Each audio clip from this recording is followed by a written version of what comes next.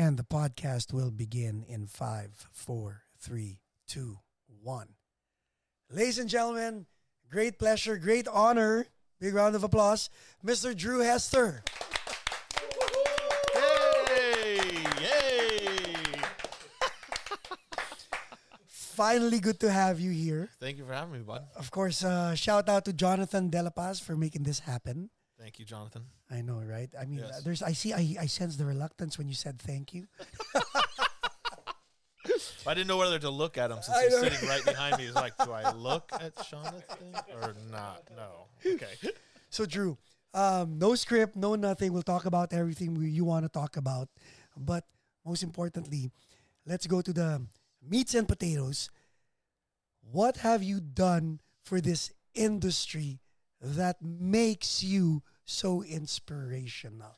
Are you an attorney? Are you a basketball player? What are you? An easy, quick question. What makes me inspirational? Gosh. That's a good question. Right? I don't know. Yeah. You know what? I guess I would say I hope, because since I'm a drummer and I'm in a band, that, you know, music has changed some people's lives for the better. And maybe they went to a concert and, who knows, got married, decided to heard a song, heard some lyrics, and decided to change something. And that's the part of music, you know, strictly in that lane. And then other things, yeah, it's been cool to be able to travel the world and meet people and talk to people and hear different lanes of information and stuff that, you know, you might think is you wouldn't talk about in the U.S. or whatever, you know. So, I mean, just to be able to have information and all that stuff, I think it makes me a better person and helps me talk to other people in a more informed way. I don't know. You know what? I don't know if that was inspirational, though. It was, because you being here, I Yeah. kid you not, no BS, you being here, and everybody in this room will attest to this, is an inspiration in and of itself. Ah, well. Because you didn't have to be here, but Well. here You're you too are. nice. You're too So nice. that to me, by the way, is wow. And I'm pretty sure people are rereading the description because it really, I mean, your resume, the people you've been surrounded with, and your demeanor, it doesn't reflect what you've accomplished. Yeah, well, thank you. I don't, you know what's weird is, I agree. I do not like the limelight. I think I always wanted to be a drummer because you're wrapped around something. People aren't really looking, you're in the back row, you know, guitar, bass player, singer, all those people are in the front row. They're next to the audience. You're in the back. Not a lot of people looking at you, hopefully. That's the way I always felt. I like that security of not being seen. And I think I've taken that with me my whole career because I love coming off stage and, you know, walking past and nobody's really, the lead singer is like, autograph picture, guitar, hey, and me just like straight to the bus. Nobody's calling my name. Sometimes it's nice. Don't get me wrong. Who doesn't want to be asked for the autograph? But you know what I'm saying? I've always enjoyed like, hey, I'm cool. We're good. I love playing music with all the people I played with. I'm honored and will treasure that the rest of my life. But yeah, I think I like being low key, humble. I think that just keeps your life simple. You know what? I'm actually teary eyed because while you were talking, while you were saying those stuff in my head, I'm like, and he has a Grammy. Yeah, that's kind of, I don't know. Like something that all of us can only pray for and wish for. And here you are, humble and all, and I'm like, this gentleman has a Grammy. How many do you have? No, just two with the Foo Fighters. Let's talk about the Foo Fighters, Mr. Solo on the Triangle. Yes. How did that gig happen? Well, Taylor, the drummer, we've known each other since like first grade. We grew up next to each other and literally on the same street. He was maybe 10 houses down from me. And so we both played drums. And he was a monster, like right out of the gate. Like he's 4 years younger than I am. So wait, two drum sets in one neighborhood? Yeah, we could hear each other So, but I always like soft rock, so I listen to like Steely Dan. Steely Dan, even Fleetwood Mac. I love Toto. I love Bob Marley. I love reggae music. Really love reggae music. I love like Christopher Cross, all that stuff. Just the real pop stuff. Yeah, I was huge. And Taylor loved like Van Halen, Police, Rush. Queen, Rush, a little more hard rock stuff. And so he would always be playing that. I'd always be playing like like Toto. Did you guys go to the same school? No. Yeah. We went to the same school. So, but yeah. So he was just, that's how we knew each other. And then I had played percussion pretty much on almost every album, like starting at the One by One album. So I played a little bit of percussion on there. I'm not listed on every album, but I've played on a lot of records, but I didn't really care. Those guys are the best in the world. And did you produce anything for them? No. I mixed some stuff, but I produced Taylor's first solo album and kind of helped on the second one. But so they just called, and Dave said in whatever year that was, we'd all known each other, and I'd played some percussion on the record. Wait, don't cookie cutter the whole story. The reason why I'm interested is because we were that relationship you had with Taylor, and you had no idea where Taylor was going to go to, right? But friendship is where it starts. That's your first. Yeah, I bypassed that whole scenario where he died. Literally, I know. So they restarted him 2 or 3 times. In that period of 6 weeks, I'm gonna get emotional. So yeah, we were friends growing up, and then we didn't see each other for a long time. Both of us graduated high school. I was 4 years older. We went our separate ways, and then I would see him in Orange County every so often. And then he told me one day that he was auditioning for this new girl out of Canada, Alanis Morissette. He was working at the record store there, at the music store, and I would stop in and say hi. And so he was going to the audition that night. He got the gig. It was great. And Alanis was still up and coming, or Jagged she Little? Was nobody. She was in Canada, and she was just, the record hadn't even come out yet. So he auditioned for her and got that, and then the record came out, Jagged Little Pill.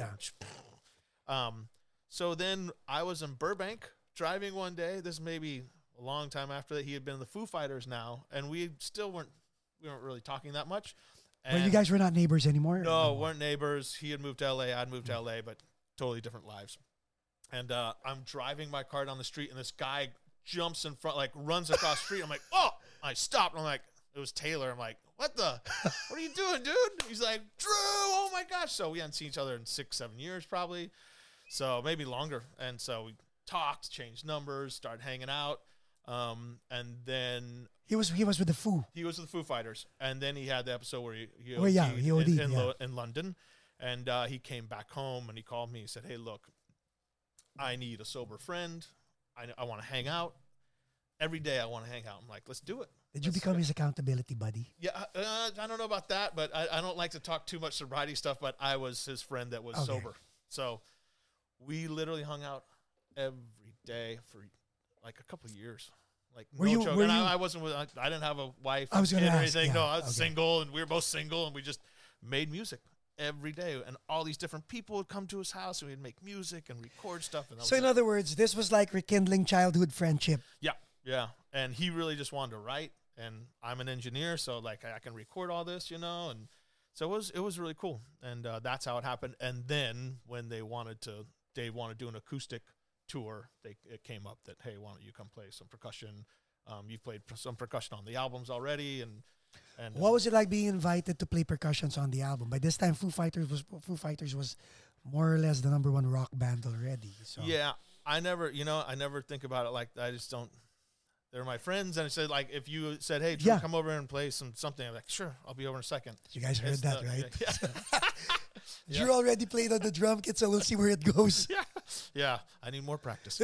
But so I just at first I didn't really want to do it. Tell you the truth, I told Taylor that I was like, hey, I didn't understand what it was. Because I'm like, dude, I don't know if you need a percussionist in the Foo Fighters. Like, it's like, no. Like, what do I do? Like, shake tambourine in the background? Like, he's like, no, it's going to be unplugged. And so I said, I would be cool. Could I play, like, like vibraphone, like play a chordal instrument and like a timpani and like some toms and like some cool stuff. He's like, of course. Huh. So they were so supportive. Dave was supportive. All of them were. They're just. I can't say enough about how good those guys are. But that's what it was. So I played vibraphone, timpani, a floor tom, and then just some hand percussion, and just played kind of drums, vibraphone thing, and it was amazing. It was So what was it like playing with two other drummers? Well, you know, Taylor's got the worst of it. I mean, he's in that band playing for Dave. It's just I can't imagine. And I swear I think he's the only guy in the world that can do it, because I could never take the pressure of doing that. Yeah. And Taylor's good enough, you know, that I don't know. He knows how to deal with it, and he can do things that we always talk about this. I talked to Taylor the other day about, you know, him and Dave are just different drummers. Dave's more of a like just kind of square guy. And Taylor's much more roundish and kind of like, you know, swings a little bit and like flamboyant also. Yeah, and just different. But they're both amazing. And it was both just to be near them and watch what they do, and watch Dave get on drums sometimes at sound check and come up with ideas and see how his brain works. Because he's very like a songwriter. He really writes parts, you know, for drums. Who would tell you what to do? Would it be Dave? Would it be Taylor? Or none of them? Both. Oh. Yeah. Well, you know, never, but never in that kind of way. You know, I mean, I guess, yeah. Dave probably said, "Don't do that." I'm like, okay. One time I played two tambourines because I thought it wasn't loud enough, and Dave looked over and he's like, "Put the other tambourine down." I'm like, sorry. Like, don't ever do that again. I'm like, sorry. Whose idea was the triangle solo? I don't really know. Like, the time it started off on the first, there's a unplugged thing in LA here we did at a show, and the original one was a cowbell solo because that was from Saturday Night Live. Yeah. And so that was a big thing. And then Dave's like, at one point we were on tour. We had been on tour for like a couple of years, and he's like, "What's the stupidest instrument you could take a solo up there?" I'm like, probably the triangle would be the dumbest, silliest thing I could do. And so he's like, "I want you to do a solo on that." I was like, "Oh my God." And so it became that, you know? And that thing, People loved it. People loved it a lot. Bro, I'm telling you, that thing, it bought me a house. I tell people, so, hey, you know, what can I say? That triangle tour, yeah. But that was it. But I'd love, you know, the reason why I brought that out is because, like what you said, it bought you a house, right? Yeah. And you know what? People make fun of the triangle. Oh, yeah. And, dude, I was insecure for a bit. I literally was like, you know, after a while, after we had done it for a bit, you know, I was kind of like, oh, hey, you know, I'm a drummer, man. Like, I got a gig, too, you know. I'm just not this triangle guy. And I talked to a friend of mine, a bass player, Don Boyette, who played with Michael Jackson. Ooh, and everybody. shout out. Yeah, love Don. I toured with him with Lisa Marie. But Lisa Marie Presley, by the way, guys. Yeah. So I called him like, oh, I'm just feeling a little weird, you know. Like, I just feel like, you know, I'm the joke guy. And he's like, dude, he goes, I'll come play that triangle right now, dude. I'll take your spot, no problem, bro. See, I'm out of a gig. I'll be there. I will do whatever. And it made me open your eyes? refocus. Yeah. Oh, I was like, what are you complaining about? These are like my best friends. They're paying me ridiculous amount of money. I have nothing but fun. But your pride's a little wounded. But then it like all refocused me. Like, no, man, I love what I'm doing. I love playing percussion. I love playing all the stuff we're doing. I love the songs. Were amazing.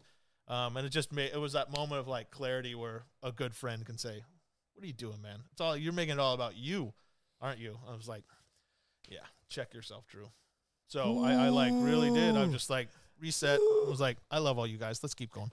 So, how long were you with the Foo? 2005 to 2008, end of December 2008. Yeah. And then when you parted ways, what was the reason? Dave wanted a break. Okay. Like we had literally gone from 2005, 6 to straight through, done 2 albums, tours, back to back. Wow. And Dave was exhausted. And he's like, I want a break. And that's when he went and did the Crooked Vultures thing. And they all kind of like, everybody was like, let's all leave. Doing their own thing. And literally that was December. We went home for Christmas. And then January, like 3rd or 4th, Tris called for Chicago. Let's talk about that. Because I remember growing up, we're practically not far in age. Right. And it's so funny. Like I would I would write lyrics to my little girlfriends and actually say, "You're the meaning in my life. You're the inspiration. You bring feelings to my life." I kid you not. Wow, he's so good. Right? Imagine in the Philippines, I was like, "Dear Melissa, you're the meaning in my life." He loves me. But what was, because you and I practically grew up with Chicago. Oh yeah, yeah. What was it like getting the call for you to do Dude. the gig? I don't know. That was crazy because Tris is like my idol. Tris and Bowden. Tris and Bowden. Shout who out, played Tris. Tris, like one of the best, Yeah. man. One of the best, and probably one of the most underrated guys. You know, but I mean, all the songs he played on with Kenny Loggins, Yes. Footloose and This Is It, and all Yes. that stuff. And so when he called and said, "Hey, man," How'd you guys, how'd you Okay. guys know each other? So I met him when I was in like a sophomore in high school. MTV was they broadcast on MTV, this is like 1985.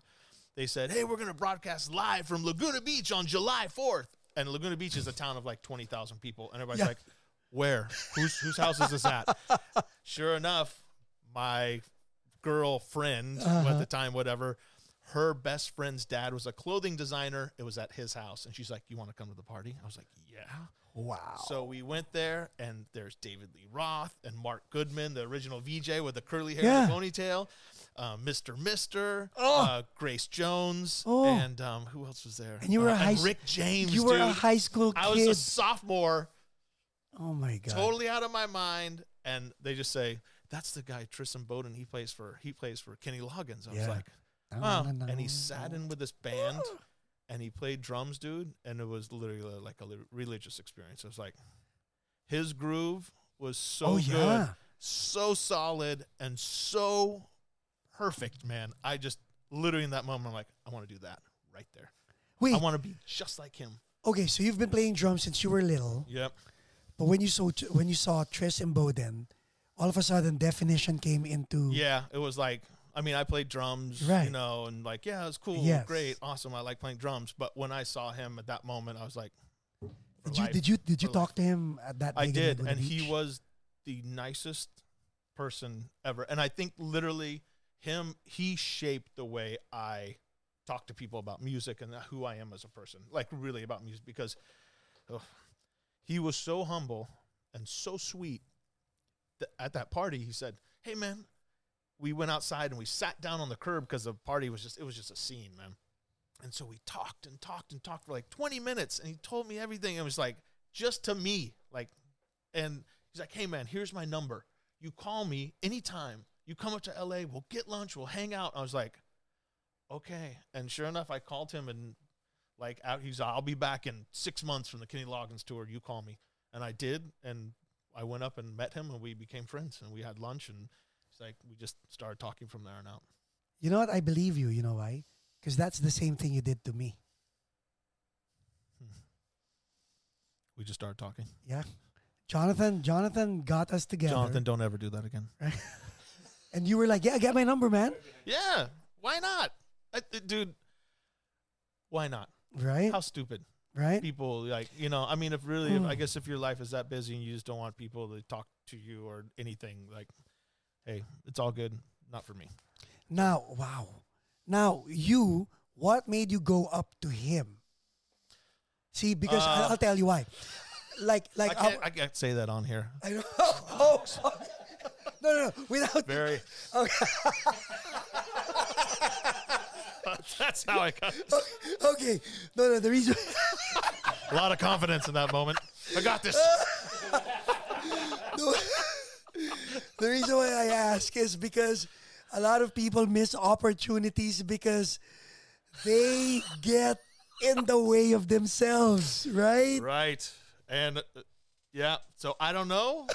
I can't say that because I'd be very bad. But in that moment, I decided to. But you know, and I am a very shy person. I know it doesn't seem like because we're talking or whatever, but really, when I'm around people like that, I rarely go introduce myself. Like, "Hey, man, I just want to say love your playing." And no, I hate small talk. I don't like anything fake. You know, and you yeah. can see I get pretty emotional when I talk just Yeah. because, I mean, I feel like, course, hey, I of feel course. this is real. So to, you know, to like talk about the weather and what kind of guitar are you playing? like, Man, I love your drums. Oh, is that the New Zildjian symbol? Like, it's fun and I don't mind it, but for a long period of time, I can't. Yeah. I Yeah. start to There has, falter. there has to be substance. Yeah. So, Okay, so after the tour with Tris, after Tris did the tour with Kenny Loggins, Yep. he called you, you called him. I called him. So and- you really made a point to call him. I made, so dude, so back then there's no cell phones. No. I called him. I drive from Laguna Beach all the way to LA off of Prairie Avenue, right off the 405. Yeah. He lived right there. I get there. He's like, just call from a payphone across the street. I'm like, okay. Oh no. And I knocked on his door. That's what happened. I knock on his door. Nobody answers. I'm like, and I've driven like. And you were still a sophomore or junior? I was like junior maybe at this Okay. point. Like nothing. Like nobody's home. I'm like, this is weird. So I drive across the street to the 7-Eleven. I get on the payphone, dial, just rings and rings. I'm like, huh.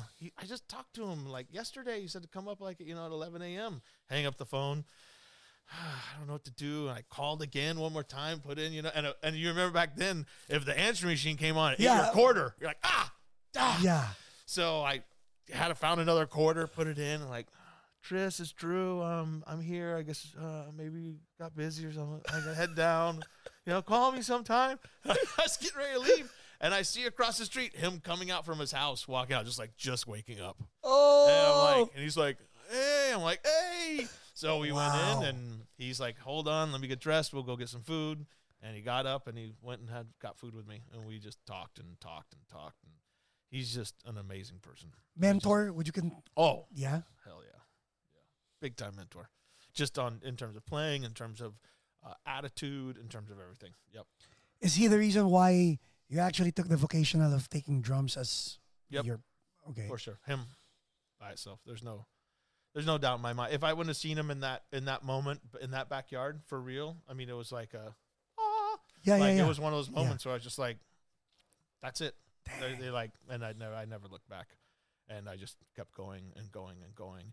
And it was, well, whatever. It was hard for me because he was such a good drummer and so like he could play anything. I could be like all that Latin music. He could he was just so well versed.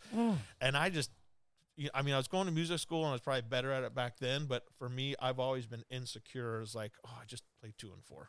You know, I'm a very simple drummer. At least that's the way I feel. And I was always concerned about time. Like Jeff Porcaro is probably like my favorite drummer of all time. Ditto. So I was always real concerned about time, and like just even sitting on your kid a second ago, like I hear myself play like that. I'm like, oh. You played well, by the way. No, well, thank you. That's not. But I feel like inside very insecure, you know, because we just like as I told you, like man, with COVID, I haven't played much, and I get on like this is not good. But with Tris, going back to Tris, so you got the call. I got the call. Isn't it? Okay, after Foo, no plan. Yep. It could have been anybody. That's my point. Well, here's the crazy thing. So when he makes a call, he's like, "Hey, Drew, it's Tris. I've lung cancer." I'm like, "Oh my gosh, what's going on?" It's gonna be okay. But I need like probably like a year off. You know, like it's gonna take some time. I called Greg Bisonet. He's busy. He can't do it. So I'm calling you. I was just like, and to me, that was more exciting than anything. That the fact that Greg Bisonet went first and somehow I popped into his mind next. So I was like, oh, that's a win. I'm taking that. I'm fine to go behind second to Greg Bisonet because he's a monster. I was like, cool, Tris. What do you need? Yeah. So he's like, yeah, you got it, dude. You're gonna do this thing. And that's not an audition gig. That's a recommendation gig. Yeah, right? You're doing the job. You're gonna do it. I know you can do it. And I was like, and I was freaked out because he takes a huge drum solo, double bass drum. I don't play double bass drum. And the only thing I told the band when I talked to him was like, I will do no drum solo. Sorry, I don't do them. I don't like them. I don't want to do one. And if you want to get another drummer, totally fine by me. But I'm serious about that part. Like, no, we're cool with it. I'm like, great. Okay. So hold on. I like how you delivered it. And again, to people watching, when you said I'm not gonna do a drum solo, when you were setting your boundaries, what was going through your head? Was it the I'll put quotation marks. Was it the insecure Drew going, I hope they allow me not to do a drum solo because I really want the gig? Or was it the confident Drew going, you know what? I really won't do the gig if they ask me to do a drum solo. A little bit of both, honestly. I mean, that when you say that, I like listen to you say that, and it's like it is some of both of that. There is definitely some confidence in like, hey, I see his drum solo, I see what he does, I know what people are going to be expecting. I don't really do that, you know. I can cover all his parts, I can make some cool things happen. Sure, I can take some solos within the band, but I don't want the whole band to leave the stage for 10 minutes and me sitting out there by myself. I will not do that. And I think I get it from Jeff too, like from Picaro. He was a real, you know, he had he had his moments, but set his boundaries ever also. left the stage. Ooh, it's Jeff time. He was like, screw you. Yeah. No. I'm here for the song, just like you're here for the song. You know, do you want to do a guitar solo thing? But well, maybe for guitar. But for they might have, of course. 10 minutes by myself. Maybe that's a bad example. Let's pick our background singer. Background singer, would you like to go for 10 minutes by yourself? What, by myself? Yeah. So that's so yeah. I just I talked to Robert Lamb, and he was cool. He's like, no, we're good, and I was like, great. And then I'm good. And I literally, Tris sent me a board tape, like they FedEx some CDs of the show the few nights before that. And I charted out everything. Like the ballet, which was like a 13-minute long song, dude, it was like, I don't know, probably 8 pages. And it was like, and I literally. You wrote your own. I notated every fill, like to the note. To like he played this, and that's a lot of like. And it's not like pat boom debbie. That's boom. a lot of grapes. It's dude. It took me like 2 weeks of just writing, but the good thing was I knew from music school, hey, if you listen and you write it, I'm gonna have to listen to this 80 times and write every note and rewind. Write it. What does he do? Play that. Hold on. Kick. And by doing that, you're subconsciously already like inputting it. So when I got on the drum set, I'm like, I wrote it all. I know what he's doing. Now I just have to like make sure my muscle memory is going to do what he wanted to do. And then I kind of made it my own. And I tried to go back and take some of Danny's stuff that Tris had kind of morphed into his own. And I morphed some back to Danny, some of Tris, some of me. And I just tried to play it as best I could. Did they pretty much let you do whatever it is that you... Pretty much, the one except thing for the cues, right? Yeah, for Make Me Smile, I went back to Danny's thing because Tris would play 2 and 4 from it, and Danny would kind of do the accents like and so I kind of added that back in, kind of from the original. But what Tris had on there was already great, and they were already used to it, So I pretty much played what he did, but it was awesome, man. I mean, and to go with Chicago. But it's funny and weird because when he came back, both of you started doing solos. Yeah. Well, he loves solos, and I was like, oh, okay. So we worked out that solo, which we came up with at my house. And, but then again, I mean, okay, so gig with Foo Fighters percussion, right, and then Chicago drums. But when Tris came back, right, they didn't kick you out. You're staying, but you're playing percussion. Yeah. Well, that's what they said. They said, hey, can we pay you a retainer for drums while he's here? I was like, yeah, you can. And I went back to the hotel that night. And the next day I'm thinking like, wait, so if Tris has an issue on stage, like breathing with his lungs coming back, I'm in LA, you're in Denver. What are you going to do in that moment on stage? Like, what, you're going to fly me out the next day? Well, the show's already over. He's already, he's maybe already had a little breathing problem. So I went back to the band. I'm like, look, why don't I play percussion for a few months, while he gets acclimated to playing again.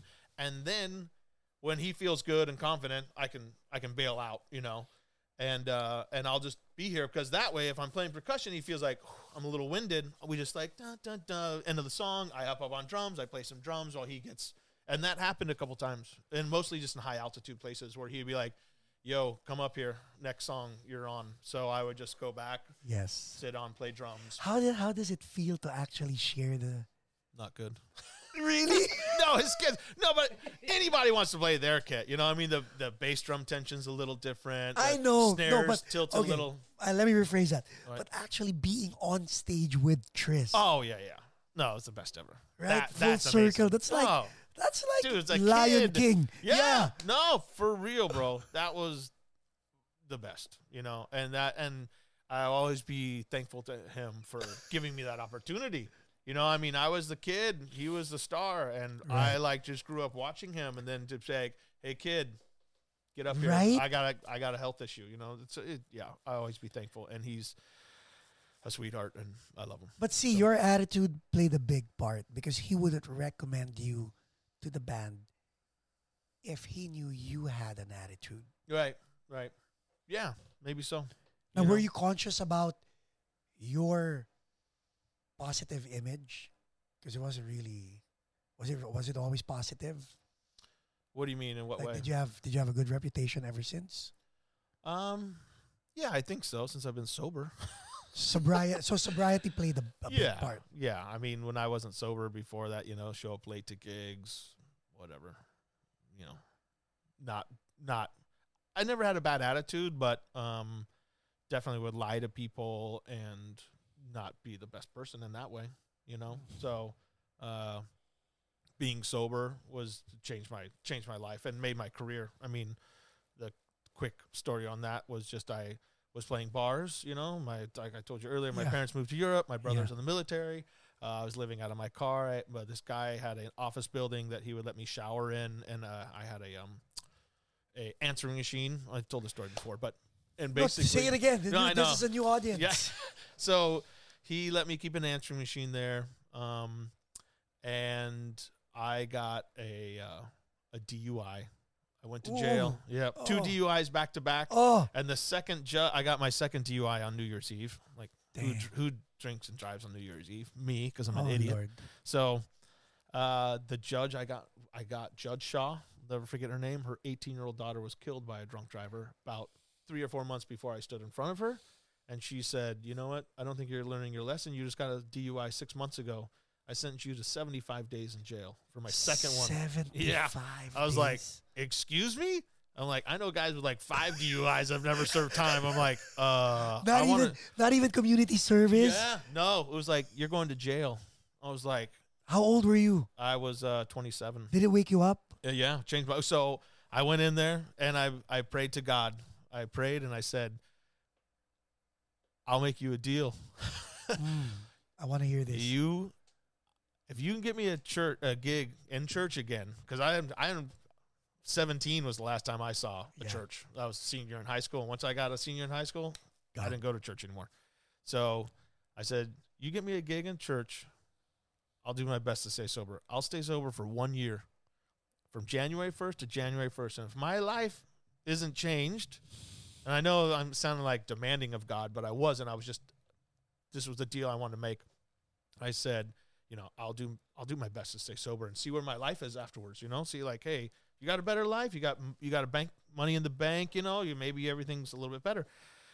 And I got out of jail after 3.5 weeks, and so I only served 21 days. And I had like 45 Good days behavior. good behavior, and I had like 45 days of community service. And I went to the office, and on the answering machine was a message from one of the high school kids I had played with 10 years before, Nate Peoric. And he said, he said, "Hey, Drew, this is Nate Peoric. I don't know if you remember me, but I need a drummer down here at my church. My dad's a pastor, and I can pay you." I was like, huh? And to me in that moment, dude, that was like, That was a sign. that was it. That's my testimony on that one. And I was just like, yeah, let's do this. You know So, what? You know what's nice about you? Instead of getting mad at the world for something you did, mhm. you took accountability and responsibility and raise your hand. The demand is a real thing with Yeah. God. Yeah. Because when my mom died of pancreatic cancer, and I'm close to my mom, and I was, okay, fine, Lord, you took away my mom. I'm 20 years old. You took away my mom. Mhm. Not cool, but I'm going to trust you. Yeah. A year later, he took away my dad Crazy. with $100 in the bank, Oh, wow. and I have 5 other siblings. Instead of cussing him out, Yeah.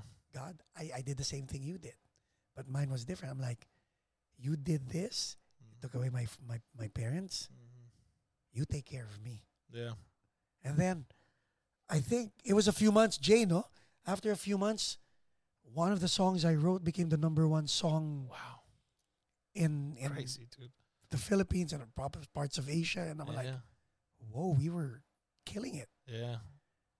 And good for you, man. and so hearing your story gave me goosebumps. Yeah, okay, your story getting to say that's awesome, man. Because, it's all about, that's God. I mean, come on. Right? Yeah, and like we said, like, you were nice enough, like, hey, man, anything's out there, whatever, we don't want to talk about religion, politics, all good. And I'm like, I don't care. And I really don't, because I don't, I have some of my best friends are atheists. I have no, like, they're still my best friends, dude. It's all good. Yeah. I love him just as much as I love anybody else. Yep. So that has nothing to do with that. And I think people can find inspiration in any shape or form. For me and for you in that moment was God. And it answered my prayer. Yeah. And that changed my life. And So I tell my other friends, like, hey, dude, it's okay. If you think that's just corny or whatever, totally cool. Yeah. But I respect you. You respect me. Amen. We're good, brother. That's where it is, So, right? Yeah. So now you did the whole church thing. Church thing did that, yeah. And that changed my trajectory. And I was sober for a year, and within that year, I had the gig with Joe Walsh, and that was really Joe Walsh was my first pro gig, and he was my longest running gig. How'd you meet? That was the people around Joe Walsh, or was it Joe that you actually met? It was my friend Jason Fries, who was a keyboard player in some of the clubs, as you know. Is Jason related to Josh? Josh, yeah, it's his brother. Huh. Yeah, so Josh and Jason. So yeah, so Jason plays with Green Day and all these other people, and so I've been good friends with Jason. I was in his wedding. Ever since you guys were kids? No, we met later on after high school, and we kind of knew some of the same friends in the club scene in Orange County. So we just kind of play around, and then I don't know. My roommate talked to him. They said, "Oh, the guy quit for Joe Walsh. He just started this band, and like, do you want to audition?" And I went and auditioned, and they had a few guys audition, and it was my first pro audition, like for a big name artist. Freshly sober. Wow. And we did Walk Away, and the guy said, like, look, man, this is what's going to happen. And it was Bill and Jason. It was just a 4-piece band. It's like, if you get to play 2 songs, you got the gig. I was like, really? He's like, yeah, we've already had guys in there. He'll play 1 song. He's like, thanks for coming down. So nobody's played 2 songs. So we play, he's like, and Walk Away, the way he played it was just 4 on the floor. Right. So it was pretty straightforward. And so I just played it, and we finished the song, and nobody says anything. Silence. And Joe has his hands behind his back, and he's just rocking back and forth, and his head's down, and he's just thinking. His eyes are closed, and he's just like, dude, for like 20 seconds. Longest 20 seconds of your life. And Jason's not saying anything. Bill's on, we're all waiting. He's like, let's play another song. I was like, and Jason looks like, you got the gig, you got the gig. I was like, yes. That was it. That was my relationship with Joe, and he taught me more about music than any other person on the planet. Like, I came in there with music school, metronome, Jeff Porcaro, and Joe taught me about, like, are you listening to me right now? Thank you. Are you listening to what my guitar is doing? Because you're keeping that beat back there, but you're not listening to what I'm doing. Follow me right now. And dude, it used to get, man, I'd be like, yes, okay, Joe, no problem. And we had it out a couple times, but how old were you? 27. 27. Yeah, I got it right after I got sober. So I played with him from 1998 to 2016. And, wow. Yeah, he was my longest running gig. Imagine the trust that it's like, oh my God. And we went through like 5 different bands in those 18 years. So Jason left. Jason was gone within like a year and a half, maybe 2 years. But then he came back a couple times, and then we had another band, and then I double drummed with Steve Ferroni with a tour. I know. Crazy. Average white band, Duran. Oh my God. Steve's a monster. So that was just crazy. And I was the MD. I'm like, okay, Steve, so this is kind of how it goes. I'm just like, and the first rehearsal we had, Steve didn't really talk to me. He was kind of like, and he's intimidating. Did they have an accent? Yeah. Was it British? Yeah. And he played, And it was two guys from Oh my God. gosh, the DeLeo brothers, Dean and his DeLeo, brother, yeah, Dean and Robert. Thank Yeah. you, gosh. And so they were all buddies with Steve, and I didn't know any. I And didn't know they anybody. were they were older than you. Yeah, they're all older, and I'm like the young MD. And Joe wouldn't come to rehearsals. At that point, I ran the band like the first 3 or 4 days, and I would sing the parts and play, and then I kind of knew all the arrangements, and then Joe would show up and then finish up rehearsals. And Steve was like, "Hey man, yeah." I'm just like, I'm playing with Steve Ferroni. And then after the first day, and I think he didn't know what I was going to be like, because I'm sure he's thinking, like, man, I got to play with some guy. Like, if we don't agree on the groove and I got to do a 6-month tour, this is going to be a long tour. Right. Like, this is not going to be fun. And literally, dude, we did Walk Away because it's 4 on the floor, super easy. And we started playing, and Steve played, and I played. And so we were playing. Maybe I told the story wrong because I remember he winked. And so we played, and I was listening like, okay, our kick drums are together. That's good. And then I'm like, man, snares feel good. Snares feel good. I'm like, hi-hats together. We're good. And I look over at Steve, and he looked at me, and he just winked. And like from that point on, after that first day, he was like a sweetheart. And we are still friends to this day. I still talk to him all the time. So he was amazing. He's yeah. Dude, I don't know. You know, it's weird. I tell these stories, and I think like, what the heck? Right? I don't think about it like that ever. Wait, you know, that's the best part, because it's not that you don't care. It's not that you don't appreciate. No, it's just that. Okay, let me just.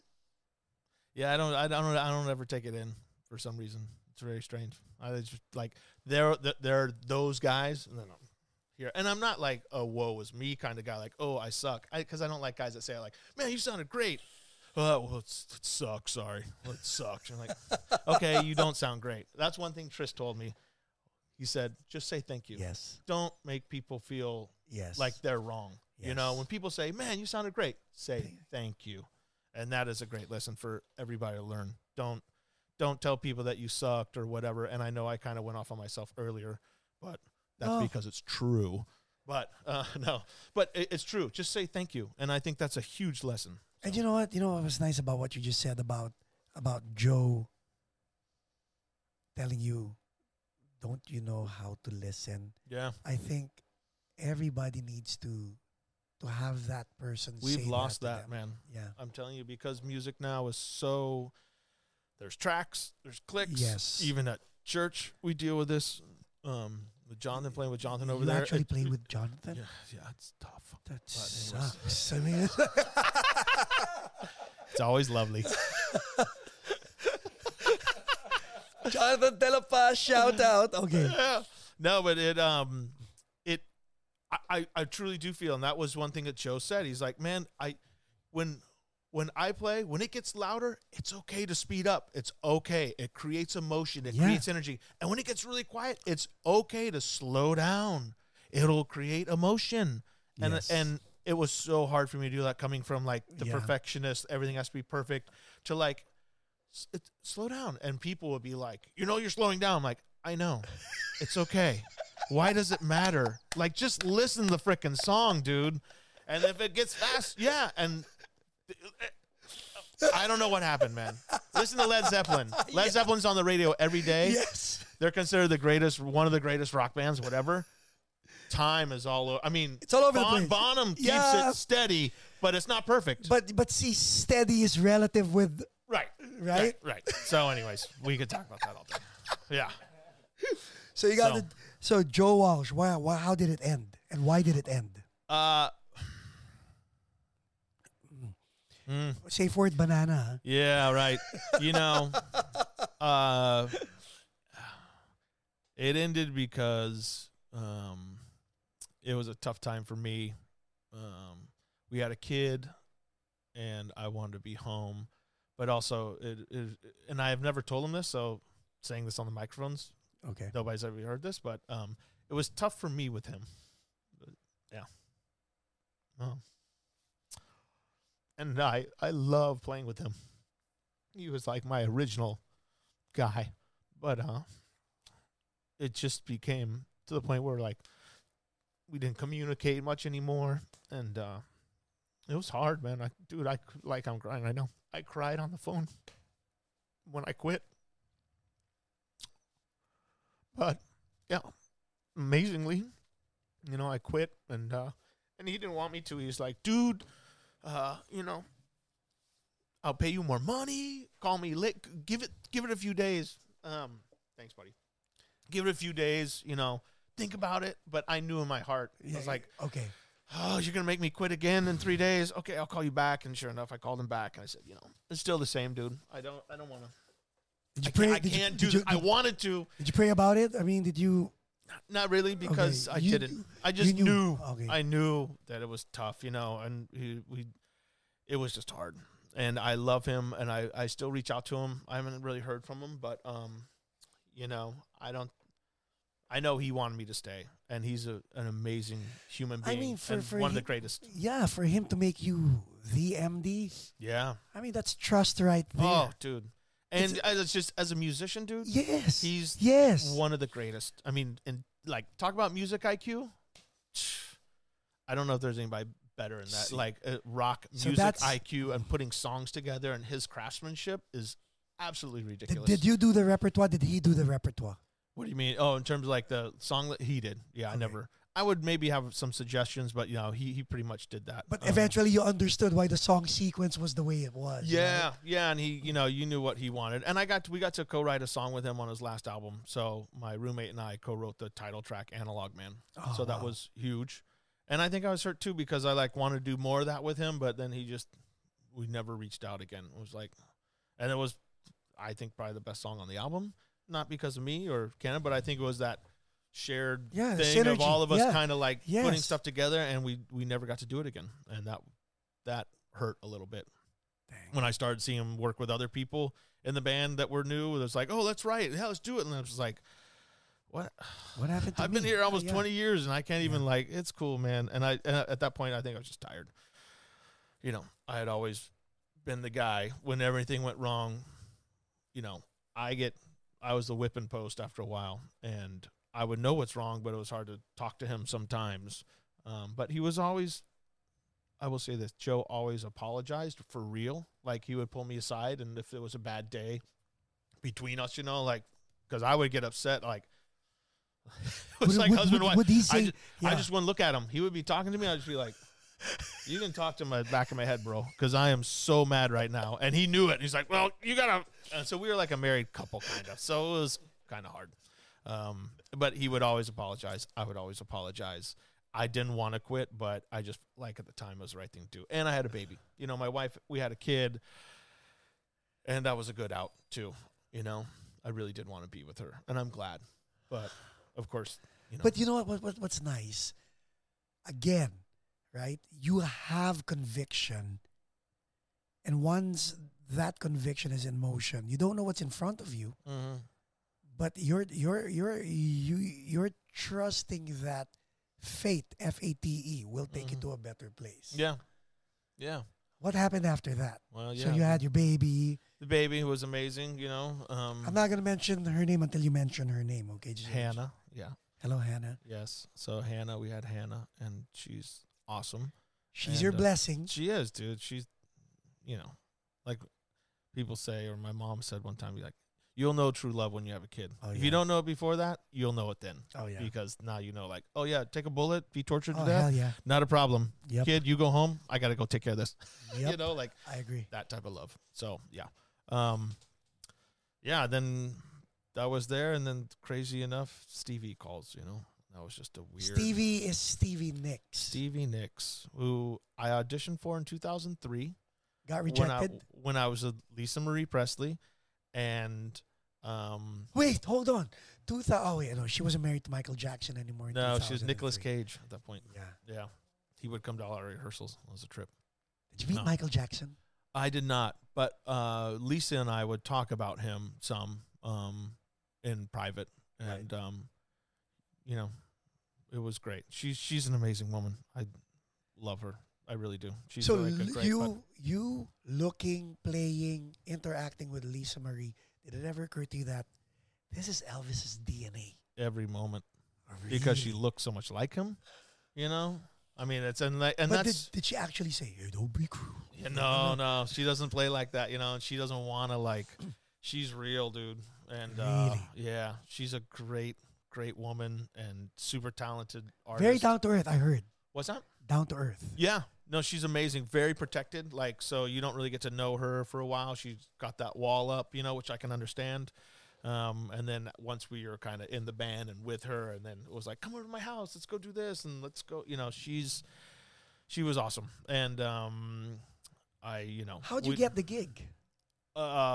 Victor and Drizzo was supposed to audition, and they was like, he couldn't make it. And he's like, go do this thing for me. I did it, and I had the gig. And that was that. And Before we go forward, because people are so entitled to. I'm not saying everybody's entitled, but there's a sense of entitlement going on right now. People think they're entitled to their wall on Facebook or and all that stuff, and I get that. But auditioning humbles you, yes or no? Yes. Can we talk about that for a minute? What goes on in an audition? It's like reality check, right? Yeah. How does it work? So there's obviously different ways. There's you can just get the call and get the gig, but that's not really an audition. No. You know, I mean, you could still lose it. We talked about guys who had gigs, like did the rehearsals, Yes. and then all of a sudden the tour starts, and like you're out.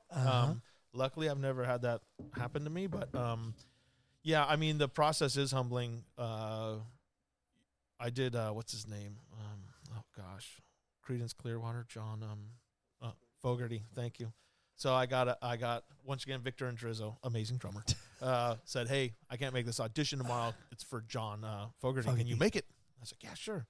So I go down, and Jack Bruno is there, who is amazing. Tina Turner, like Jack is like literally like I am a fan of his, not kind of. I love Jack. So when I saw him, so we're all at center staging, and in Burbank. Yeah, in Burbank. So it's Jack, me, and gosh, I'm getting bad with names. The guy who played with Bruce Hornsby forever, bald guy, drummer.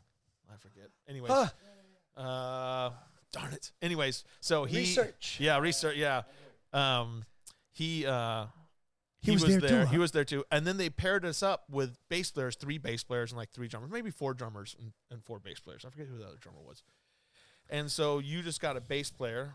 And so you would go in groups of 2, and you would play like 4 songs with them, and you could hear them in the room. You know, you're all sitting outside. So I'm hearing Jack Bruno play. I'm like, oh man, gosh, Jack sounds so good. It feels so good. You know, he's just playing all this stuff right. And for me, of course, you know the songs, but I didn't really know all the songs. So I go with the bass player, and I sit down, and John Fogerty's like, hey, thanks for coming in. And like, yeah, I know this will be fun. And set up, go to play, and I'm just like, all right. Go ahead and count it off. And so, you know, you have a metronome, you've kind of written your notes, and you've taken as much notes. So I start, you know, and we start playing. And so there's like a break, and I play through the break. Oh! And there's like, and the bass player looks at me like, what? I was like, I don't know. I got called last night. I'm doing my best. And so we finished our 4-song set, and he's like, thank you. Next. And like, you know, you're just going in and out. And the bass player was so mad at me. He's like, man, we went out to the lobby. He's like, you know, you just blew this for me, man. You just blew it for me. I'm like, I am so sorry, dude. But I don't think me not stopping that one break is gonna, like, you know, whatever. But he didn't like it. So that was humbling, and I felt bad. But on that one, it was kind of weird because I was like, take it or leave it. You know, I'm not a huge Fogerty fan. I respect him, but I didn't know his music. I recognized all the songs. You could, you know, everybody recognizes all the songs. But so anyways, but it was humbling. It was humbling, right? Yeah. And okay, so you got that. And I got passed on that, and I got passed on another gig for this like punk band. One time I went down for this punk band. It was like a kind of like Nirvana thing, not really punk, but kind of like power rock, not power. Grunge rock thing. Yeah. So I went down, and Josh Freese played on the record. Ooh. And Josh calls like, hey, Drew, I just did this album. You should come down, and I think you'd be great for this. I was like, oh, okay. So Josh grew up in Laguna Beach as well? No, he grew up in Anaheim. Okay, so you guys are Orange County boys? Yeah, Orange County boys. Okay. So he says, come down, man. You can have this gig. I'll just get you the gig. It'll be great. I'm like, oh, okay. So I come down to was it NRG or whatever over in North Hollywood, the recording studio. I go over. And I walk in the lobby, and the band's manager comes out, and he's like, "Oh, are you Drew?" I'm like, "Yeah." He's like, "Oh yeah. This isn't gonna work. I'm looking for some like a 21-year-old with like tattoos." And I was like, at the time, I was probably like 35, and I look like I do right now, just like short hair, normal looking real estate agent, you know. And he's like, "Yeah, this is not gonna work." And he literally just told, "You can leave." I'm like, "Oh, it's cool. I'll see you later, bro." That was it.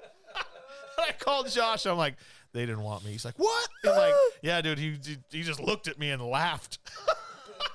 But you don't take these things personally. No. Okay. What am I gonna do? Right.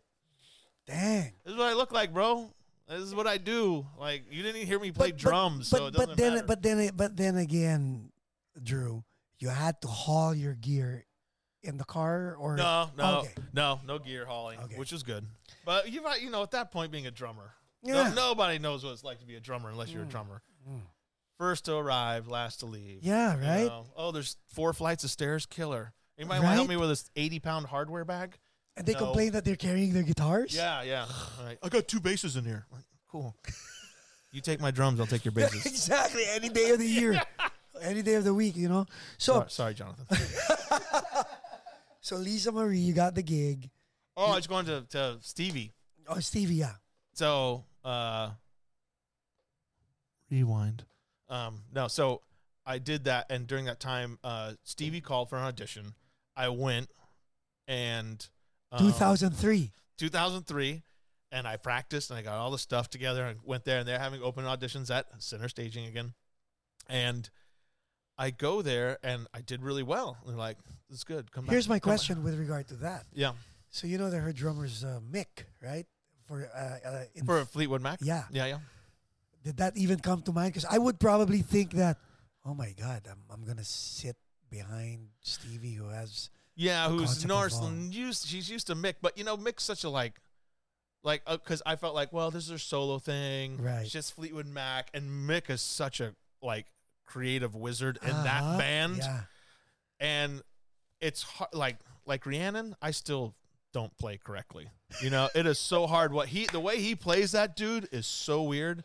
And I've been meaning to ask. He's come to a few shows, and I really need to ask him next time. Like, let's go to the drum set real quick and play that for me, dude. I've tried to watch videos. I can't figure it out yet. It's crazy what he does. Okay. So audition. Audition. I go. The weirdest part was Sharon, who now is a dear friend. She was there, and she comes out, and she's been with Stevie since like 78 or whatever. They met in 78. And she's like, "Hey, Stevie's lost her voice, so she's not going to be able to sing. So you're just going to audition, kind of, and I'll just sing the parts." I'm like, "Oh, it's totally cool. Don't even worry about it." I'm like, I love Stevie so much. I'll be able to, And she looked at me so weird. She's like, "Okay." Like, she was kind of irritated. And I told her later on, once I was playing with, like, "You're really weird to me that one time at the audition." She's like, "Oh, I don't remember." I'm like, "But." So I go back the next day. It's between me and Mark Schulman. Mark Schulman got the gig, and they called me, and I had to wait for like 4 or 5 days. And I called the tour manager like twice a day. "Is there any news? Any news?" And he's like, "Mark got the gig." I'm like, suck. How did that feel? That hurt because I like, out of everybody, Stevie's probably my favorite artist I've ever worked with. I love her. So, and I love her music. In 2003, did you have were you running a business already? No. I was a drummer. So touring was really your bread and butter. My whole life, yeah. Okay. So that was that, and then kind of went back to Lisa Marie. Was on a break at that point. Went back to Lisa Marie, and then like a few months later, we had rehearsed for like 3 weeks with Lisa Marie. Our first gig was the Anaheim House of Blues. Yeah. And we finished sound check. My phone rings, and it's Waddy from Stevie's band. It's like, "Hey, Mark's leaving, or something happened. I don't know what happened. Stevie liked you. You want to get you like the runner up. You want the gig." I was like, well, I just finished sound check. I'm starting a tour, but let me call Tris. So I called Tris, my mentor, and I'm like, "Hey, what do I do? What do you Can I quit?" And he said, "Don't quit." He's like, "Listen to me. You get that reputation of leaving an artist on the first day of a tour to go with a bigger artist." He's like, "You'll never live that down. Integrity, no? You will go with you." Yeah. He's like, "I understand. It's hard. It's less money. It's with an artist that's not well known and all that stuff." But he's like, "Drew, you do that. Believe me, your reputation, that is not easy to erase, and that will be with you forever. It doesn't matter who the artist is. Oh, it's big name, little name. You don't do that." God bless Tris. So yeah, and so I had to call Waddy back. One of the hardest phone calls, literally, like turn down Stevie Nicks. Like, hey, yeah, I can't do it. He's like, okay. Did you say we're even? No, Yeah, yeah. Yeah. So that was that. And then amazingly enough, here Taylor. I'll tell the story. Taylor was at music for kids thing that Tom Petty did. What's it called? Gosh darn it. Not the School of Rock? Yeah, no. It was like where you raise money for kids for music programs in school, and Tom Petty did that every year. So the Foo Fighters were there, Fleetwood Mac, and Tom Petty, and so they're doing this concert. And Stevie had just started rehearsals, and who was playing for Stevie at the time? Oh gosh, I can't believe, dude. So this is the problem with having a production company. And Kurt, come on, Kurt. Asian guy, long hair. Oh, Pesquera. Kurt Pesquera. Thank you. Filipino guy. Yep. Yeah. So he was playing drums and got pneumonia during rehearsal and like got really sick. So they needed a drummer like real quick. And Taylor was backstage with Stevie at the Tom Petty thing, Music Cares or whatever. And at this time, you and Taylor were kind of hanging out? Well, we've always been friends. Yeah. And yeah, but this was during that. Yeah. That was like 2005. That was like 2017. Right. So we, Taylor was back there with Stevie, and she's like, what do I do? And Taylor literally wrote my phone number down. He's like, call Drew. You already know him. You'll remember him when you see him. Like, he's your guy. And literally, Marty called me the next day, like, hey, Drew, this is Marty Hum. You know, oh, my God. You got Taylor gave me a number. We need to, like, we're in rehearsals right now. Can I send you the stuff? Are you available? What do you want per week? I was just like, and it was on. I was like, phew. And I went in there, and then I was just supposed to cover, like, the first 3 weeks of that leg until Kurt got better or whatever was happening, or Jimmy. I don't know. I never asked because it wasn't my business. Right. I was just in there to cover. Yeah. And we finished up that leg, and Stevie came in and was like, you're not going anywhere. I'm going to keep you. I was like, sweet. So he's like, now when you're not playing with Stevie, are you on retainers? No. Okay. No. The only person that's ever done like a real retainer is Foo Fighters and Lisa Marie. You think Abe Laboriel Jr. gets retainers from Paul McCartney? Yeah. The whole band? Yeah, oh yeah. Yeah. And that means if Paul decides to play, they have to drop whatever it is they're doing and play. Yep. Ah. Yeah. I'm sure. I mean, I can't say that for sure, but yeah. I mean, I've hung out with Abe, you know. So. Nice guy. He's amazing. Good guy. Solid, humble, sweetheart. Amazing. Like, there's so many good players, man. I don't know. Okay. So. You know what's so nice? All these things are happening. You mentioned Hannah. So now family life. Priorities. You left Joe. That was one of the things that came to mind. I mean, it was like highlighted in my head while you were talking about it. How important is being grounded with family in what you're doing? I think it's everything. I mean, there's no better joy than hanging out with my kid and wife, you know. I mean, music can definitely, it's different though. There's different joys. Music can definitely, there's nothing like playing something and being connected to music and feeling that moment of just like things happening, and it just feels great, and the song's inspiring. And I don't know if people obviously, well, no, I can't say that. There's millions and millions of people that listen to music and they get goosebumps. You know, that feeling is amazing. Having a kid and running around and having that kid say, I love you, and grab your cheeks, and, you know, like be in bed with them at night, and, you know, just talking in the dark, and I love you, daddy, and all. Dude, you don't get that from music, you know. Right. Music's great. But, so I'm glad that I'm around for those things. And I'm, in a weird way, you know, it was great that, with COVID and having Stevie off for a couple of years, and before that, she was out with Fleetwood Mac. So, I mean, really, we did all of 2017. It was pretty much a world tour. 2018, we did some stuff. And then in the very beginning, then Fleetwood Mac went out for like 2 years. Yeah. You know, and then we did the Rock and Roll Hall of Fame. Right. I think that was the very beginning of January of 2020 when she was inducted. We did that. And then COVID hit. And how many times have you been to the Rock and Roll Hall of Fame? Well, twice with the Foo Fighters and with Stevie. But, you know, it's weird. I was thinking the other day, it's like, man, Chicago's in, Uh-huh. Joe's in with the Eagles. Yes. And so I was just like, wow, Stevie. the four bands Cool. I've played with, like, it's pretty crazy. And I'm sure Beck will be in there one day. I'm sure Jewel will be in there one day. So dude, Now, when you played with Beck and Jewel, every time I go to Zanko, I always think of Beck. yeah, like, yeah. like getting those gigs, like Jewel, who was a crush. I had a Oh, yeah. huge crush Yeah. on Jewel. I mean, when she started the first Why wouldn't album, you? right? Yeah, come on. So when you played for her, Mm-hmm. how was that? So once again, Drew, drummers out of here. We need you like in a few days. Literally, I'm sending you the tapes. It was Jason Freeze again. Jason was playing keyboards. He said, call Drew. I got the gig, or I got the tapes, charted everything out. I have a video on my laptop of me playing with her at San Diego Sports Arena, the first show. And I have a music stand, and I'm playing like this. And they had a huge LED wall, and I'm just reading my charts, and I'm playing the songs. And so the first song of the set was Satellite. And so I worked with the band. She never showed up. We never rehearsed. Our first gig together with her was walking on stage, live together.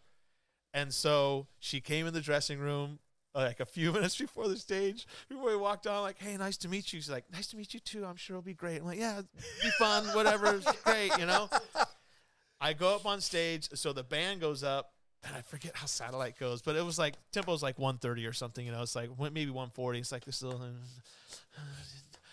and we're playing it. And I had a metronome, but I didn't leave it on. You just kind of started with it, and then you turn it off and then start the song.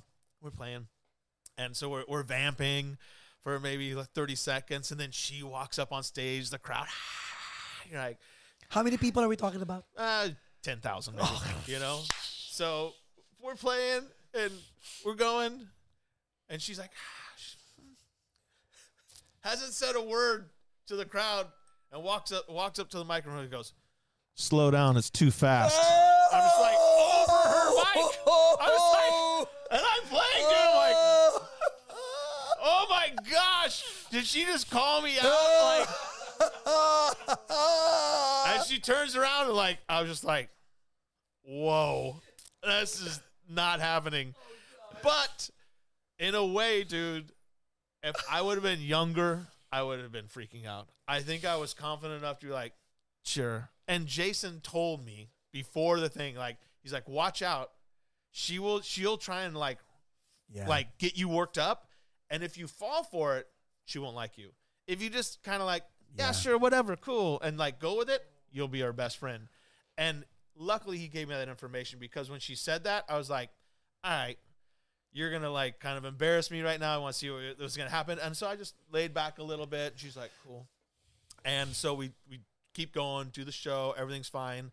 And on Who Will Save Your Soul, you can see on that video that I have on my laptop that I found on YouTube somewhere, we're playing the song, and she comes up in front of my drum set during the saxophone solo, and I'm playing, and she starts twirling around, and as she twirls around, she looks at me, she goes, I forget what she said. She said something like, I love your playing. You're doing really good, or something. Like, she was really sweet. I was like, yeah. It was nice though. It was like to turn around. She's like, this is awesome. Like, so everything was good, and that was a moment. You see in the video where she turns around. I'm like, oh, we're gonna be friends.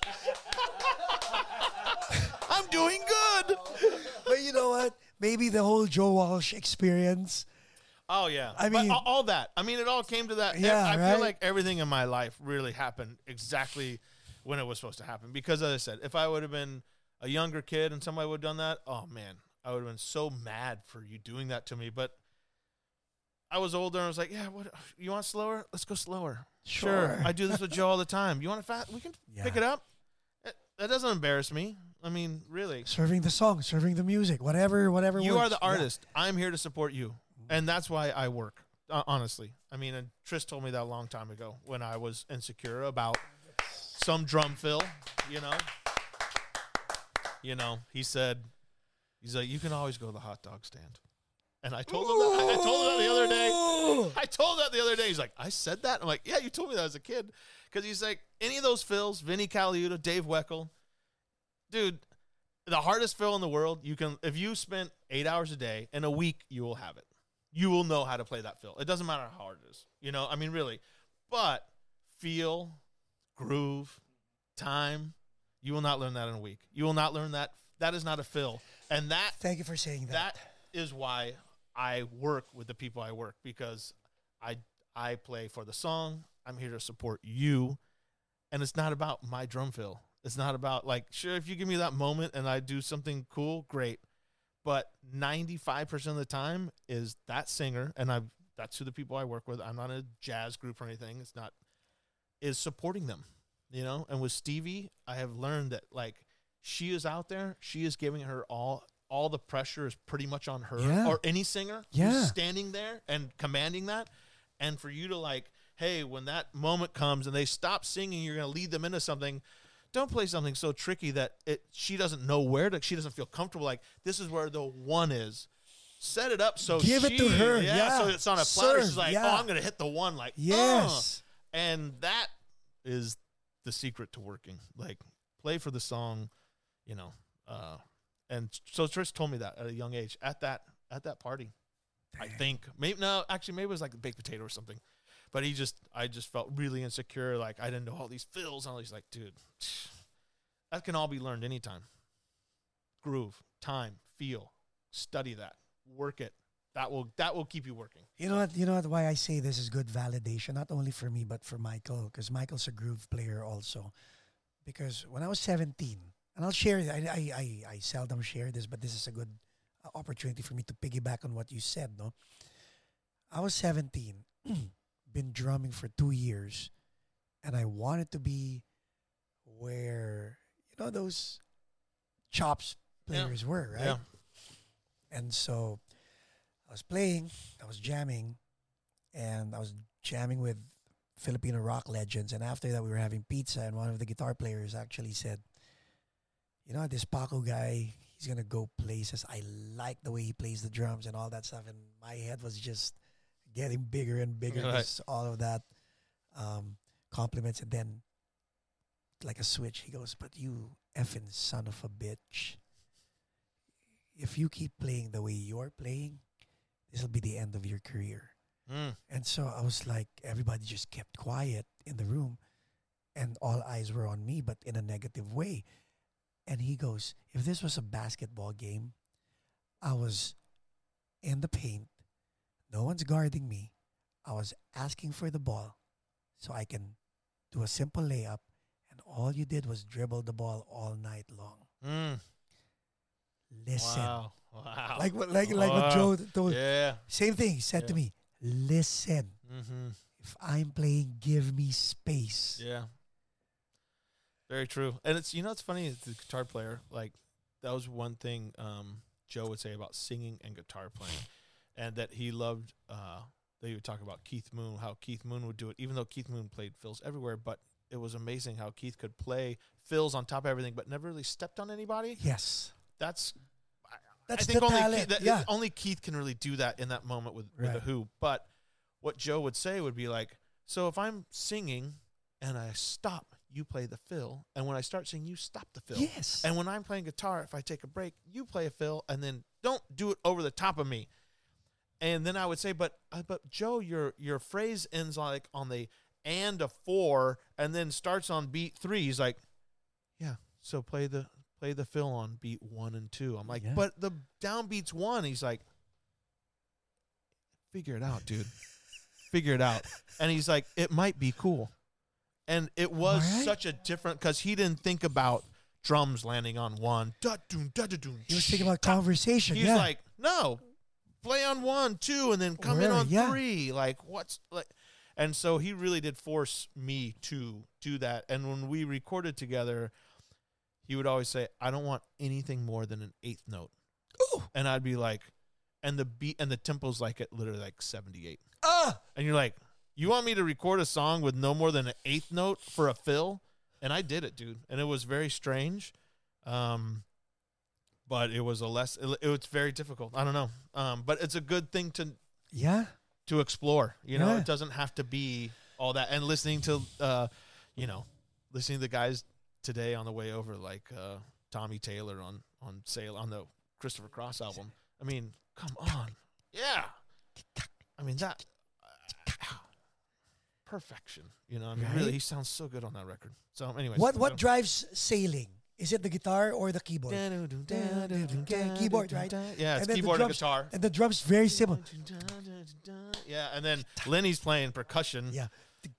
Yeah, and he has that little woodblock part. Oh, yeah. Yeah, I talked to Lenny the other day, and I said, man, I called him. I'm like, I'm just listening to Christopher Cross, and your parts are just the best. And he's like, you know, that was one of my favorite albums I ever did. Yeah. Was that album, that first record that won all the Grammys. Speaking of Lenny played for Toto. Yeah, he played for everybody. Michael Jackson, Right? you name Michael it. Jackson, yeah. Probably the most recorded session Percussionist, guy, yeah. percussionist ever, I would say. Did you ever get to meet Jeff Porcaro? I did not, you know, and he was around because I went to music school in 91, and they were all, the Baked Potato was a big scene at that point. So I'd go down and see Lukather, Yeah. and I think Jeff was probably down there, but I never met him. And Carlos Vega. I mean, those are two of those guys. And when Carlos passed away, I was like, I know. oh, man. You know, it's weird. I don't know. Who played on Rio Funk? Was it Carlos Vega on Rio Funk? Rio Funk is Lira Tenor, right? No.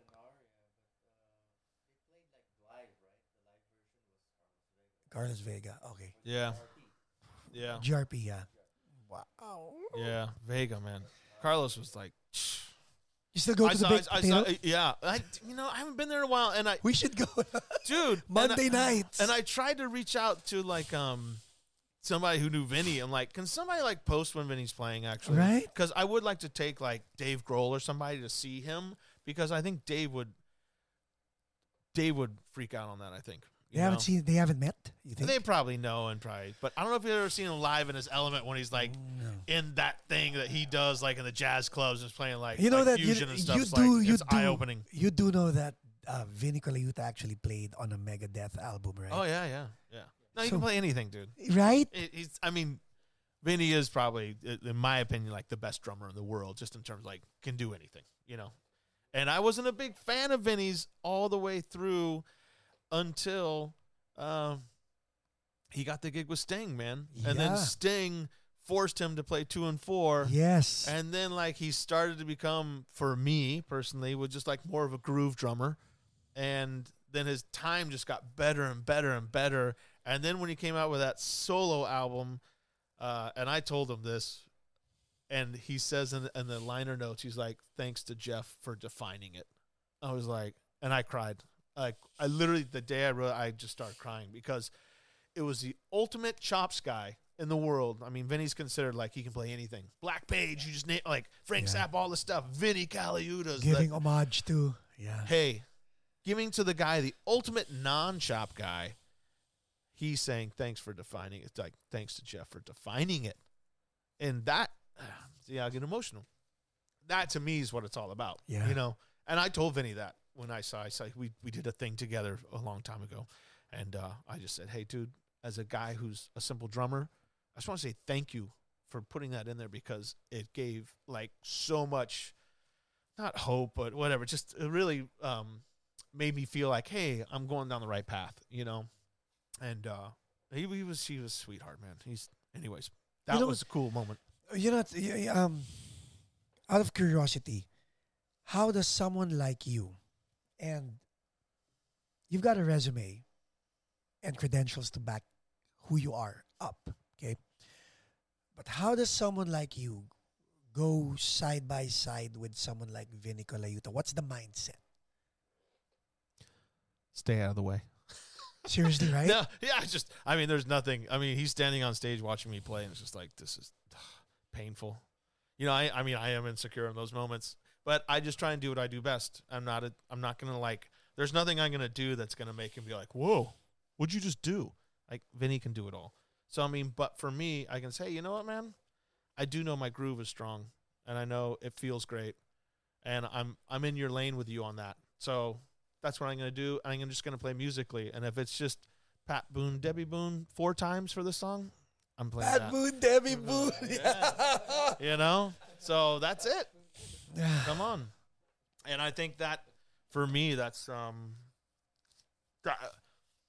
I do, you know. And I think that's why, once again, I keep working, and I don't try and stray from that too much, you know, because I've learned, for one, I'm not really that interested in the other stuff. Even when I was in school, when I tried to force myself to be like Dave Weckl and Vinny, I'm like, I don't want to. This is boring to me. Like trying to figure out all this stuff and like you learn it and it's cool and it's nice to have and it's cool to impress people with. But at the end of the day, where do you use it? I'm playing Gypsy. Yeah. And I'm like, it better feel great. Stevie better be dancing, you know? Yeah. That will get you fired. Waddy would literally fire me. Yeah. That'd be bad. So. Okay. Now, Drew Hester has to take care of Drew Hester because you can't be relying on all these big acts because they're taking care of themselves at the end of the day. Yeah. Okay. Your vest. Let's talk about that. Oh, yeah. Company. What made you? There you go. Can we see it? There you go. MIP. Yeah. Modern Illumination Productions. A long name. My wife and the other guy named it. I'm like, let's not name it that because Modern Illumination is just such a long word. But anyways, yeah, it's a production company. My wife and this other guy started in 2012, and I was the third guy in. So put up the money, kind of be the good credit guy. You're right. So that was that. So that's what I do now on the side, kind of, but whatever. But full time, just with there's, Stevie's been down for a while. So, as I say, I play with Jonathan at church some, play around, little session work here and there. But yeah. But the business part, yeah. Was it a natural process, do you think? No. Ooh. Here's the weird thing. So when I was a kid, I loved audio. So, Yeah. I mixed some stuff with Taylor and, I love audio engineering, so I love being in recording studios. Big time fan. So that always interested me. And then I love lighting. So when I was in high school, even junior high, I'd always be in the theater doing lights, focusing lights, do all the plays, rewiring lighting consoles. So it's really weird. I have this like tech side of me and artistic side that. When you were on tour, would you see what the LD was doing? Oh, dude, I'll go out and talk to the guys. Opening band, and our lighting designer, Chris Lose, who was with Stevie. So, yeah, for sure. I'm talking with audio engineers. I'm talking with lighting guys. Like, I'm not a dressing room meeting somebody. No, I'm like, I want to be all the crew guys. And I love it. And I just want to learn about it more and be a better person and company for it. It's competitive being in LA. And I enjoy the process of growing the company. Like, that challenge of hey, I want to not – bigger necessarily, even though I want quality. Yeah, quality. I want to be like, man, that company. Right. They're badass, man. Like, great stuff. Their guys are good. The gear's nice. So I like that challenge, and I like it. And I just kind of I wanted to get into it because I felt like there's only so many years. Yeah. These artists that I work with, and I've always been the youngest in the band. Most of the time, besides the Foo Fighters and Jewel and Beck and stuff. But most of the artists I've worked with are, Chicago, Stevie, Joe. They're older than I am. So I just felt like, hey, they're in their 70s. I'm 52. I need something else to do because I don't see her going past 80, 78 maybe. Stevie said maybe.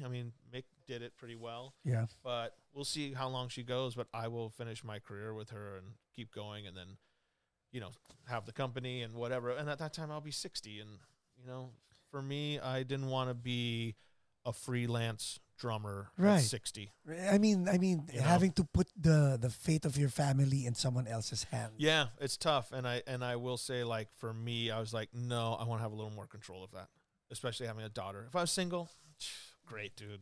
Let's do it. I'm good. I'll just be hanging out studios right now. I could teach some drum lessons, make it work. So you're either working or with the family? Yeah, pretty much right now. That's about it.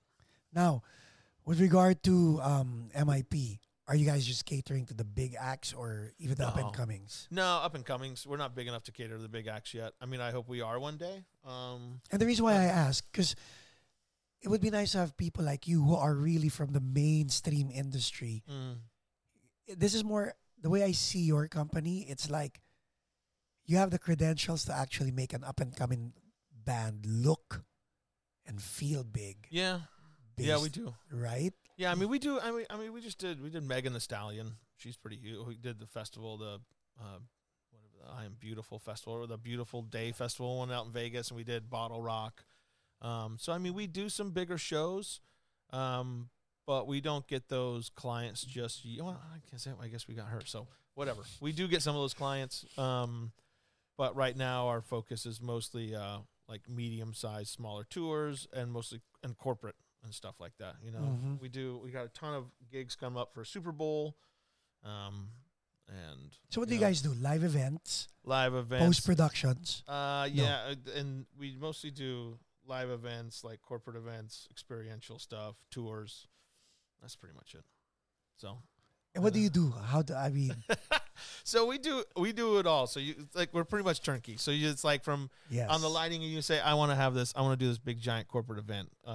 Whatever. With a video wall, with a LED wall. This and moving lights, and I want smoke to come out, and like we can do it all. So we do the labor, we design it for you, we put it together. We can do that. You can rent gear from us. You can do. There's a million things. And when I took over the company, so there's the guy Jonathan, who did it for 2 years, and then he left, and then I took over. And once I took over, we were kind of more like decor lighting, like pretty like balloon lights. And I was like, no, I want like rock tour moving lights, and I want audio. So we went heavily in that direction once I took over, and that's what we are now. So we do a lot, and we work with churches, a decent amount of churches, which is new for us. Yeah, we just started last year, kind of working with churches, and it's been great, man. I love it because I know a lot of the people in that world, and I'm comfortable there, and I think, they trust me, and because I think churches can be a little bit taken advantage of, especially bigger churches with AV companies. Like, well, hey man, you got the money here it is. Like,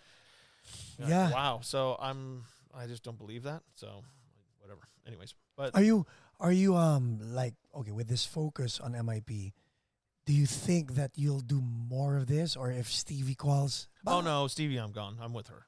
So I will. What's the conversation like between you and your wife?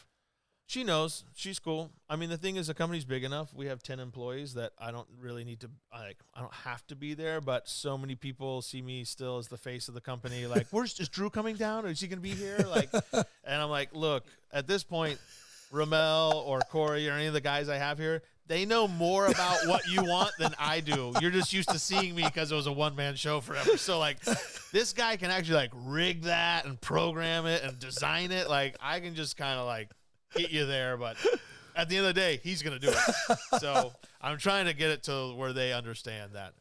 And all of our stuff is cloud-based, so it makes it super easy. If I'm on the road, it's just, here I can do something real quick, and literally the shop is seeing it in LA, shop's prepping a tour or whatever, it's literally that quick.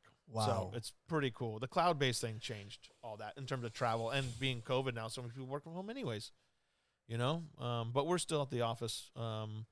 We're staying busy, so I'm very blessed, and I like it. But no, when Stevie calls, I'll be with Stevie, because is your mom and dad still around?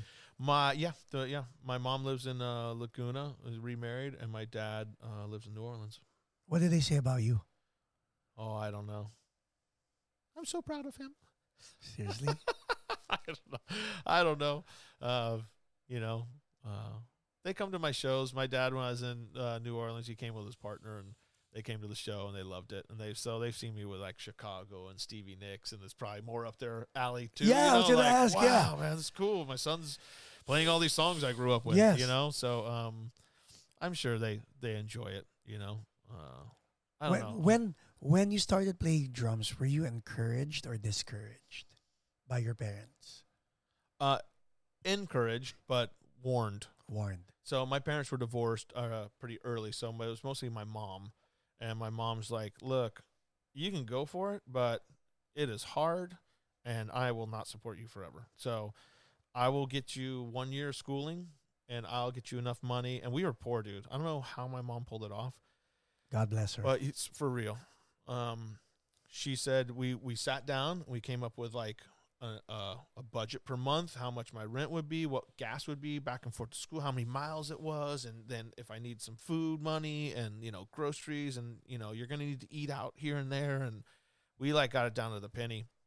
And she gave me a monthly salary or monthly thing every month so I could go to school and not have a job. Because a lot of the other kids going to the music school at the time at Dick Grove School of Music, they worked at night. So they couldn't wood shed. So they couldn't shed. Dude, all I did was shed. I get there like at 7 in the morning, leave like at midnight, and all day just playing. It's like, oh, it was the best year of my life in terms of growth. I never grew more than in that year. How about your brother? What did he do? He's a pilot for United Airlines. His big old My cousin's a pilot for United Airlines. Yeah. So he had the San Francisco to Beijing route forever. And but now he's A380, the new one.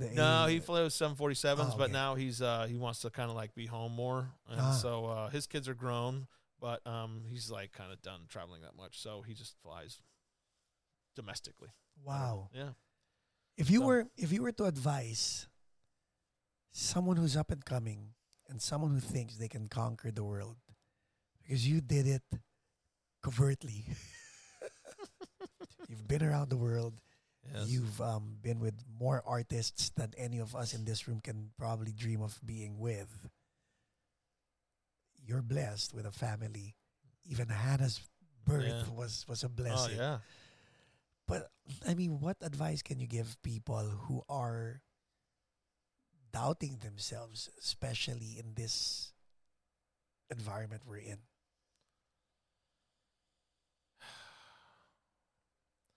I mean, there's many times I doubted myself, but I think I never gave up hope, you know. There was a quote in a book from Hal Blaine that said, "There are no winners, just losers that quit too soon." And there are no losers, just winners that quit too soon. So I was like, don't give up, man, because you don't know. You might be so fed up with like, man, I've been grinding at this. I play clubs. I play all this stuff. I'm not getting the auditions. I quit. You know, I'm going to go get a job. I just can't do the grind anymore, you know? And you don't know that, hey, Jason Freeze, and it might not be an audition. All my gigs that I've gotten pretty much have been from my friends being on the gig and them recommending me in the moment and then them calling me. So that's what happened, and I think you can't see that happening when you're in that moment feeling discouraged. You feel like, man, I'm tired of the grind. And so I really would say that, you know, there are no losers, just winners that quit too soon. And I would just keep going. Like, just go. I was homeless, dude. I was like, now granted, I was doing drugs and alcohol, and that was a stupid thing. And I didn't get a professional gig till I got sober, so lesson there. You know, maybe I would have had a gig 5 years before that. Right. You know, maybe I wasted a lot of money on that stuff, you know, just partying as a kid. But I always believed where I was supposed to be, where I was at. And I thank God for getting me out of that rut, you know. But it sounds so cliche, you know, don't give up. But it's true. And it's hard to get out of yourself and looking at that despair, and to try and see things a little bit outside of that box of how bad it is, you know, and try and, hey, there's more going on around me than just me, you know, like, hey, my friend he's got a good gig, and my friend Larry or Susie or whoever it is, they're working, and think like, maybe I'll get that call. Maybe they'll call me. And you know what? Maybe I should reach out to them and say, hey, you want to go get lunch? And what my friend told me one time, he's like, Victor Andrizzo, like amazing drummer, works all the time. He said, if I were you, dude, I wouldn't call guys and say, hey, man, are you hearing any gigs available? People don't want to hear that. No. You know? Now, if you call a guy and say, hey, man, you want to get a cup of coffee? Let's go there talk. There you go. That's all you need. And just talk. Yeah. You don't have to say, you don't need to say that you're looking for work. They know you're home. You're having coffee. Guess what you're not doing? You're not touring, or you're not playing. They know. They know. And so if you just have a good time, don't bring up work. Don't bring up your woe was me thing, and just say, hey, man, great to see you. Yeah, great, awesome. Hey, man, see you soon.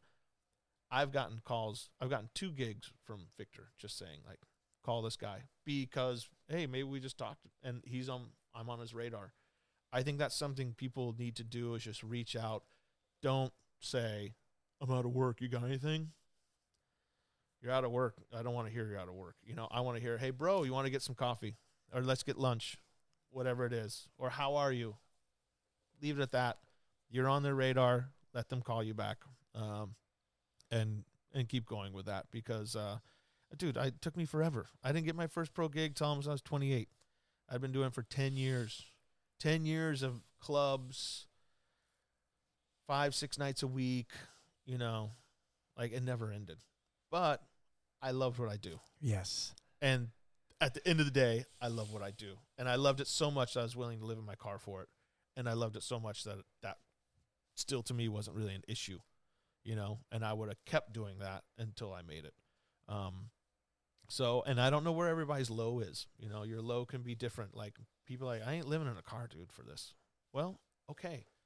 Dave Grohl, one time we did a show, and a woman came back, and Dave was backstage, and we just finished playing, and she's like, oh, my son's a drummer and a songwriter too, but how do I get him to make money? I mean, look what you've done. He's like, and Dave looked at her and said, I can't give you any advice. I have no advice for you. I'm so sorry. She's like, what do you mean? Look what she's like. He goes, you don't understand. I was sleeping on a couch, and I would still be sleeping on a couch, still playing drums and still writing songs today without any of this because I love what I do. Love. And I think that's a difference between people sometimes that do make it. Hey, do you love what you do? Because, dude, I can see drums and like get them. I'm pretty emotional, but I mean, there's times I've been playing drums and started crying, just like, yeah, man, I am thankful and like, wow, Amen. or the song is moving me. Yes, like, man, this is crazy. And yes, so you gotta love it, and that will pull you through all those slow times because, I think that's, and you can come out of it. And then I think too, if you get those jobs, have thick skin, be an easygoing guy, stay humble. Like, don't get involved in the politics of all the crap that bands get involved with, people saying rude things like, hey, you're a nobody or whatever it is, because you get tied up in that too much. You're losing focus on, what that is. Yeah. And why you were even there. Right. Yeah. Why you're there. And you're talented and you're supposed to be there. You're a badass. You're here because you are good enough to do it. And there's a million other guys in line waiting for that. You know what I'm saying? We all know that, like, dude, anybody can go up on stage and do what I do, But it's you. It is me. Yeah. But it's me because guess what? I'm easygoing. I don't put any weird pressure on Stevie. I don't, act like a jerk. Be happy. I'm happy. I'm glad I'm there, and so there's gratefulness. Gratefulness and perform your art, man. Like play great. You will get your opportunity, and make sure when you get your opportunity, you're prepared.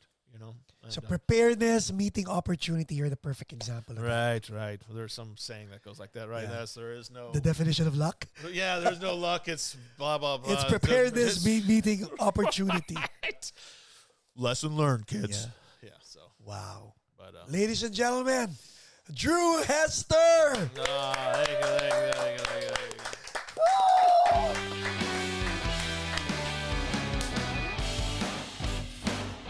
Thank you. Thank you, Drew. Thank you.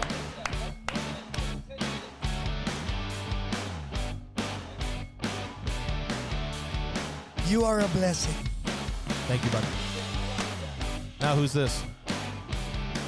Right? Who is this? I don't know. This is just that was cool. A music. You know what?